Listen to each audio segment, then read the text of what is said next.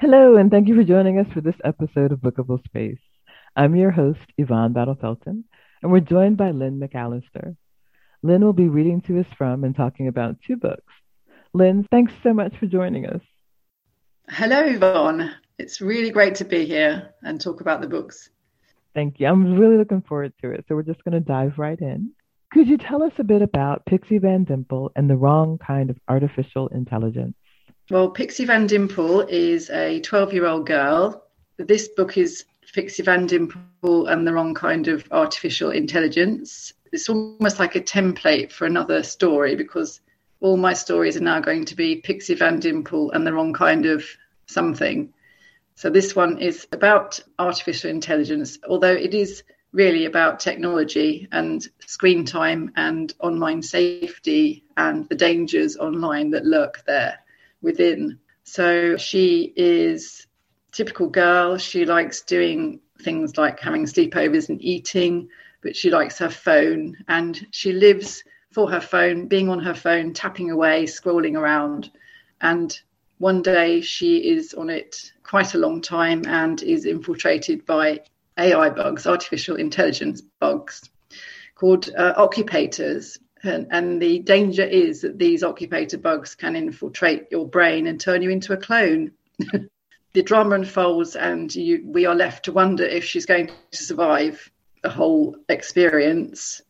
Obviously, it's a tale of the dangers that lurk online, and I'm expanding the whole kind of premise of the story into other things, to do with the things that may be good about technology. So it's tech for good, but also to just raise awareness about maybe the things that children should be very aware of when they're online. But it's a humorous story. It's written in rhyming kind of prose, and it kind of flows. It's easy to read because of that. And it sounds good to read aloud as well. Quite entertaining. Well, I'm looking forward to hearing it read, and it just amused me because you said about it how it's written in prose and because it flows. Prose, yes. So could we hear a bit from the book, please? Of course. I've just picked an excerpt where it starts as the drama starts to unfold. So it says, "On this day when it happened, there was no premonition of anything untoward. Pixie was on her phone, dutifully tapping away, as if in fear of her life or indeed getting bored. Maybe a little frantic, but it made her happy nonetheless. As time went on and home alone, she did not realize she was reaching the limits of excess. Tapping with fervor, wide eyes locked firmly on the tiny screen.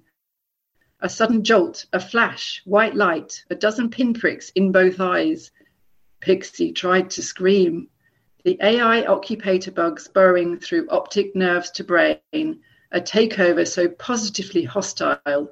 Her knees went red, her arms went dead. Brain dulled, she just lay there, immobile. Pixie had, she realized, little conscious mind left of herself before the occupators systematically took charge. She cried inside. She had known the risks, seen the signs. Occupators are at large. Occupators were a viral bug threatening to infiltrate the human race.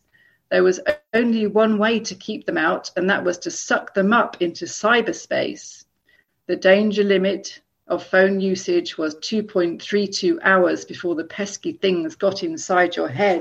If an antidote was not administered within 14.24 minutes, then sorry, you were just dead. The AI bugs take over and you would become an artificial clone. Your face will be recognizable, but your eyes just not your own. The authorities had a department which dealt with this technically. An IT designator would rock up, log on, and press the key. A classified government program named Deoccupate would be loaded.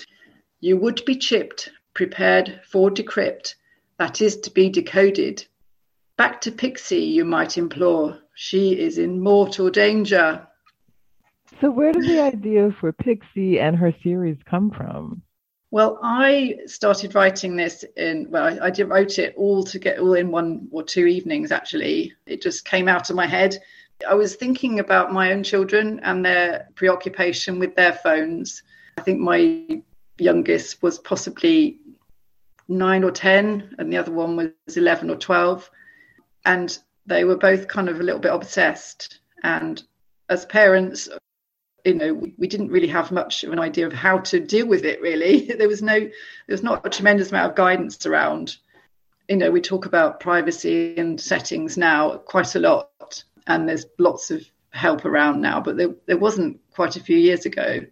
And I just was so worried about it. I thought I'm just going to write about it. And then I can raise awareness, maybe signpost people to the right sort of, websites or organisations or whatever, to find out, how we deal with it as parents and in schools. I did research quite a lot, and I do follow quite a lot of people on LinkedIn to sort of like hook up with people that know, they're the experts, is to find out who it is to go to or what to do. And I found a company called NataHub, who have their own platform for schools that teaches online safety. So they had quite a lot of the answers there for primary school age, like the books are for primary school age children between, say, 9 and 12, which is the prime time really for when they start getting their mobile phones and devices, although they are getting on devices quite a lot younger than that now, because they are available. They weren't available to my daughter, who is now 15, when she was a bit younger. Then the whole mobile phone, multimedia phones came out in about 2008, I think. So after that, they're able to just about all the children that, around the house, that their parents have the phones, and they get quite obsessed with them because obviously they want to be doing what we're doing. I love that your idea of it was like, there's a problem. How can I solve it? I'm going to write a book. Well, I didn't think obviously I wrote it and I thought, well, I don't know what the first thing to do is to how to actually get a book published or where to go. It was quite difficult to sort of know how to actually get it off the ground. So I looked, you search the first thing you normally do is like search on the internet. So how do I publish a book? And one of the first things that comes up if you do that is a company called Austin Macaulay.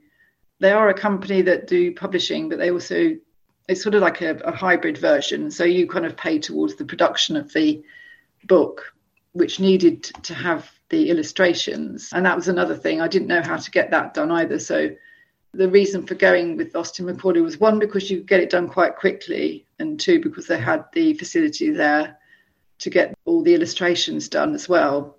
And the book that came out, I was quite pleased with it because it looks quite nice. It's quite a big book, actually, but it is nicely presented. It looks quite engaging for children, looking in the front cover with the phone.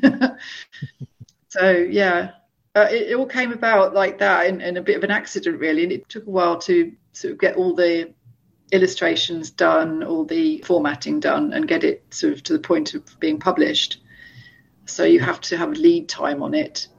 And most people do, you have to sort of decide this is when it's going to happen and then go from there. And then the marketing all starts after that. So it's quite a lot of work involved, really. No, you're right. Did you do your marketing? Were you the one who developed the plan, or does the company help do that, or how did that? They help to a degree. So they do give you a lot of guidance, but a lot of it is left to you. So you kind of, I've over the last 2 or 3 years, maybe 4 years, I've researched how to do marketing and hooked up with lots of other people that are authors, through LinkedIn, or I was connected for a short time with Sue Atkins and a book club. And within that book club, we had quite a number of other authors, about 50 or 60 authors, and we'd have like group Zoom calls to talk about marketing strategies. You can imagine how many books there are out there for children and how difficult it is to get seen or heard. It is very difficult unless you have, even using social media. I've read lots of interesting articles about social media and how we've heard lots of things about Twitter lately and how Elon Musk has taken over Twitter. But you've really got to work hard to even get notice on there, because how many people are actually, if they're your followers, are going to see all your posts coming through?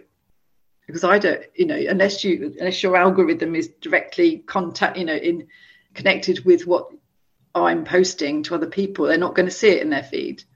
If you put my name in, it will start to come through, or Pixie Van Dimple as the character or the book, it will start to come through the feed, but otherwise it just disappears. Yeah. I always call the algorithms are like little magnets. You know how it changes track every time you go and look at another subject, and this fascinates me as well. It's all part of the whole kind of the interesting sort of information surrounding the book, because it's all about technology, which is totally ubiquitous now.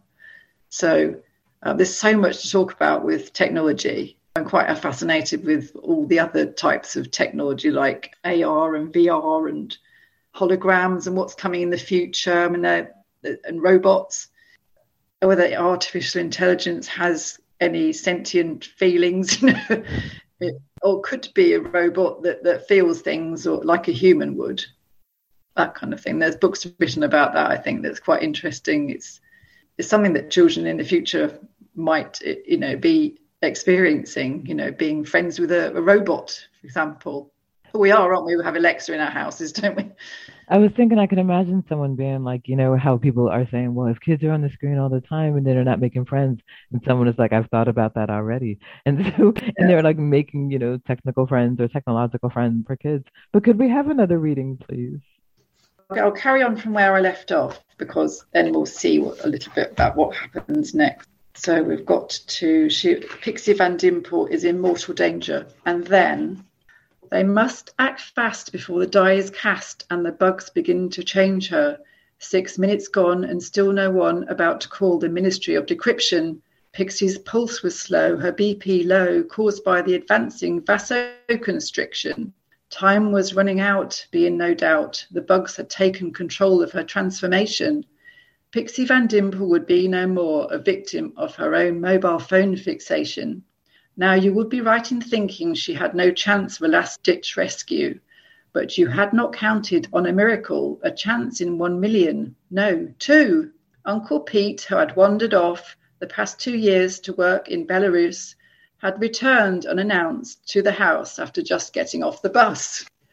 Uncle Pete had a spare key, got in and flung the lounge door open wide, saw Pixie lying there and thought that she had died. He had the wherewithal to check her pulse and saw her pupils were bright red. He recognized the signs of AI infiltration and recoiled full of dread.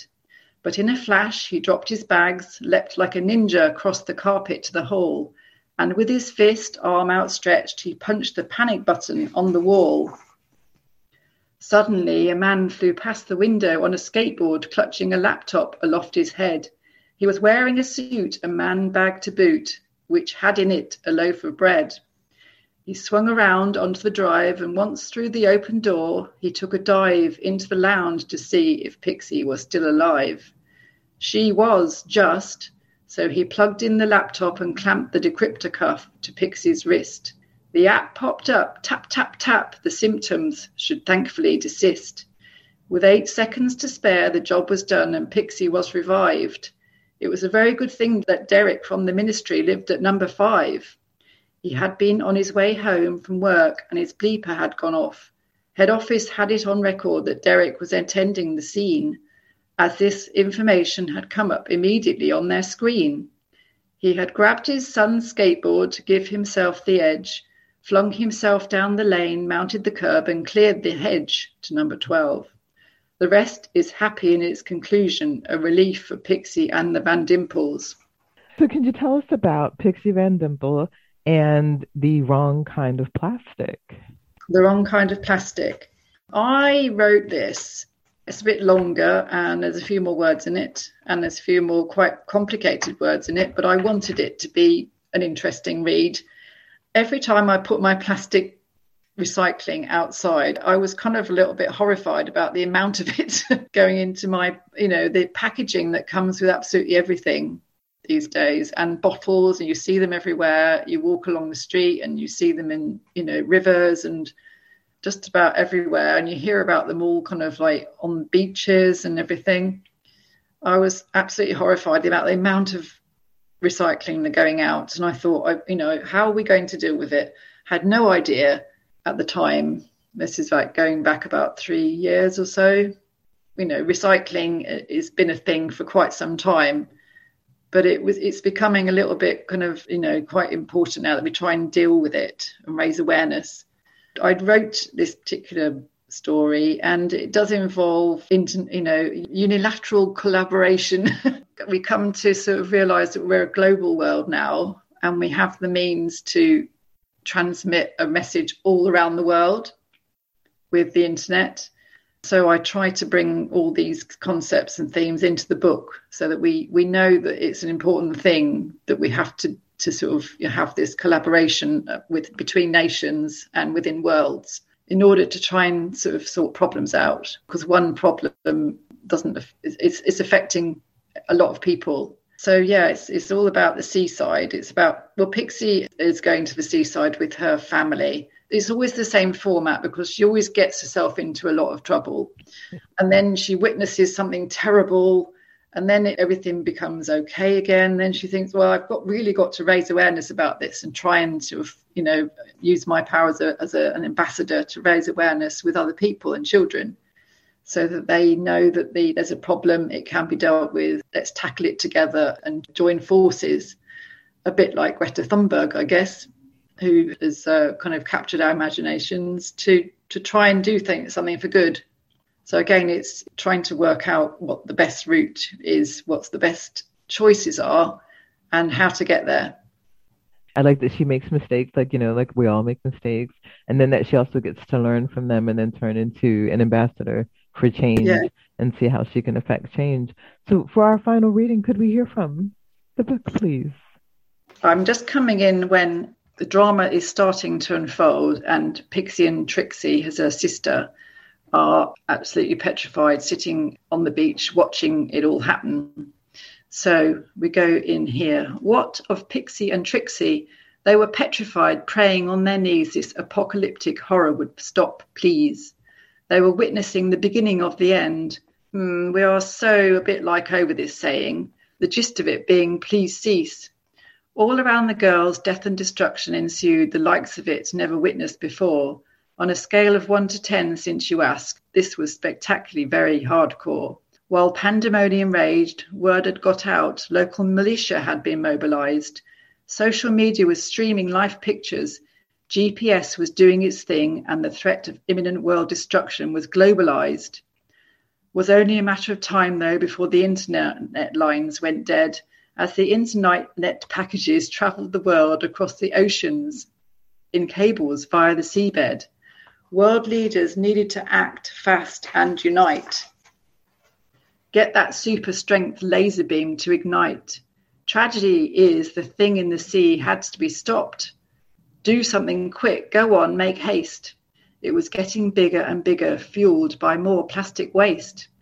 The newly formed Entente on Prejudice evolution of the restoration of the earth, global body known as ISPER, scrambled a virtual meeting of the highest level to reluctantly declare that the off-the-scale security risk to the earth spelt danger with a capital D. Classified, press the button that authorizes procedure, code E. Extreme situation equals help. Trials not complete, some parts in production, the gigantic laser ship docked out in space. Over to eco-defense, who weren't certain that powerful laser wouldn't vaporize the entire human race. It had to be done, though, fat chance of the Iron Man stepping out to sort it out. The very supreme leader of eco-defense was the one with all the clout. Input the coordinates, tap in the code from the secret location, verify twice with the unilateral corroboration. Countdown begins. If the plans to succeed, the creature will diminish at superfast speed. The remnants of fish and zap plastic residue would be extracted from Earth through a colossal space flu. Just get on with it. With a sombre and reflective air, heavy with regret, the deed was done and the laser beam target set. The world waited in a catatonic state, unable to comprehend what happened next could precipitate the end of everything. Oh my. I love how you'll be reading this like really doomy like thing and you have this smile on your face. I'm sorry. It's doomy and gloomy. It's obviously before that happened, Pixie had gone to the seaside with her family and decided they were going to go off, and she and her sister went off to get some sweets from the sweet shop and had loads of plastic bags full of like plastic containers and things. Didn't know what to do with it, and then just threw it in the sea. And when it was thrown into the sea, that was the end. That was the thing that tipped everything over the edge, and all the plastic waste in the sea came together in a vortex and created this massive monster. It was trying to say, what are you doing to me? Because obviously it's all this plastic pollution and nets and everything that's in the ocean and pollution of chemicals, whatever, they're all kind of having an effect on the ecosystems in the ocean and on the marine life. So there are serious kind of issues there, and there's serious messages. But the whole kind of monster was started off being very kind of, sad and horrified and in pain and all those things. But then it turned angry and started to want to sort of fight back. So it was casting missiles out from its own body across the beach and wiping people out that are all around there. Because it has to have some destruction in it. And so that's why everybody was getting involved. There was sort of people around like they do with their mobile phones trying to film it, and it was going zapped around the world. It's like, what's going on? And so the whole kind of world was watching to see what was going to happen next. And the Iron Man kind of inspired me a bit, because that was about a massive creature, wasn't it? That was completely misunderstood and everything. But I quite enjoyed writing that. It's quite fun. That's wonderful. So where can we buy the books? We can buy the books they're both on Amazon, definitely on Amazon, and they're on lots of other online platforms as well, such as Waterstones and Barnes and Noble. And if you put Pixie Van Dimple into Google, you get all the ways of being able to buy it. But I guess a lot of people buy things off Amazon, which is possibly the easiest, although Amazon is taking over the world a little bit. As we're talking about. That'll be your next book. Yes, Pixie Van Dimple, the wrong kind of Amazon. wrong kind of online platform. I'm not sure. What kind of fashion might be the next one, actually. I was looking into that. Fashion and the circular economy, because actually they're trying very hard to get the fashion industry to get in. Well, in fact, they are making quite a lot of progress with trying to get the fashion industry into sustainable kind of growth. That was my daughter's PhD. Yeah, was it? Yeah. Really? Business of sustainable fashion. It's fascinating. I've been following Queen of Raw, Stephanie Benedetto, and have you heard of Deadstock? No.